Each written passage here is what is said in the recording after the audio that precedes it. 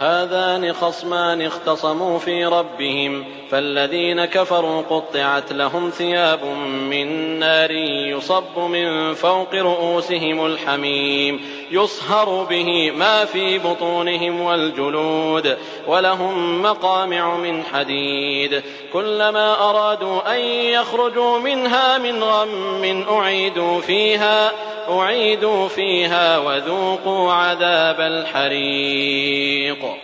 إن الله يدخل الذين آمنوا وعملوا الصالحات جنات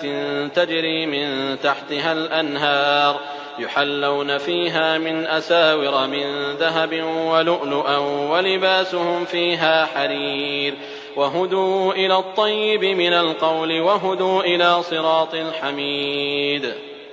إن الذين كفروا ويصدون عن سبيل الله والمسجد الحرام الذي جعلناه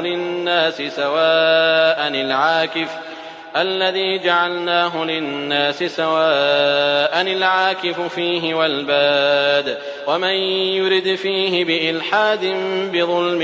نذقه من عذاب أليم.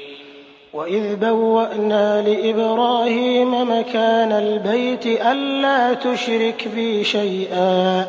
وطهر بيتي للطائفين والقائمين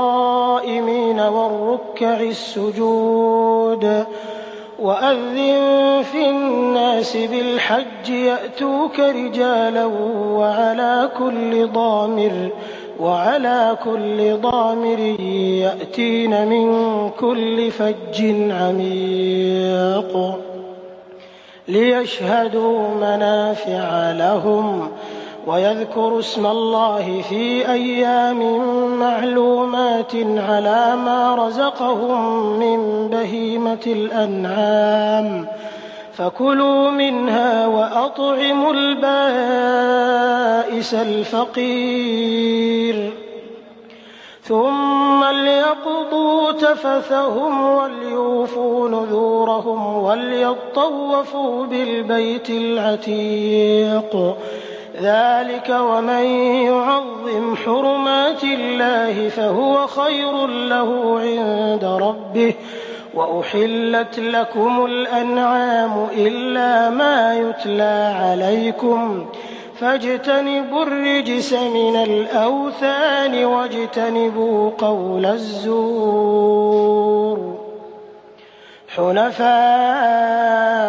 لله غير مشركين به ومن يشرك بالله فكأنما خر من السماء فتخطفه الطير أو تهوي به الريح في مكان سحيق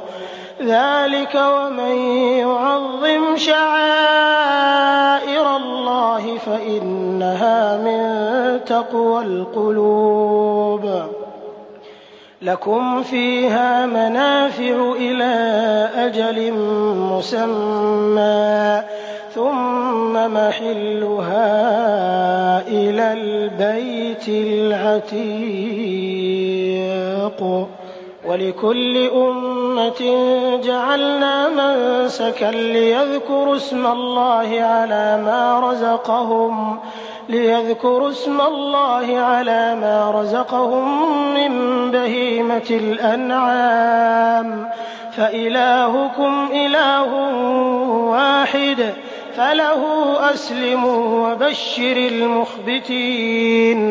الذين إذا ذكر الله وجلت قلوبهم والصابرين على ما أصابهم والمقيم الصلاة ومما رزقناهم ينفقون والبدن جعلناها لكم من شعائر الله لكم فيها خير فاذكروا اسم الله عليها صواف فإذا وجبت جنوبها فكلوا منها وأطعموا القانع والمعتر كذلك سخرناها لكم لعلكم تشكرون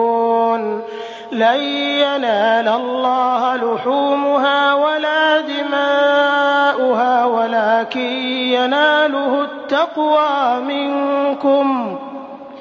كذلك سخرها لكم لتكبروا الله على ما هداكم وبشر المحسنين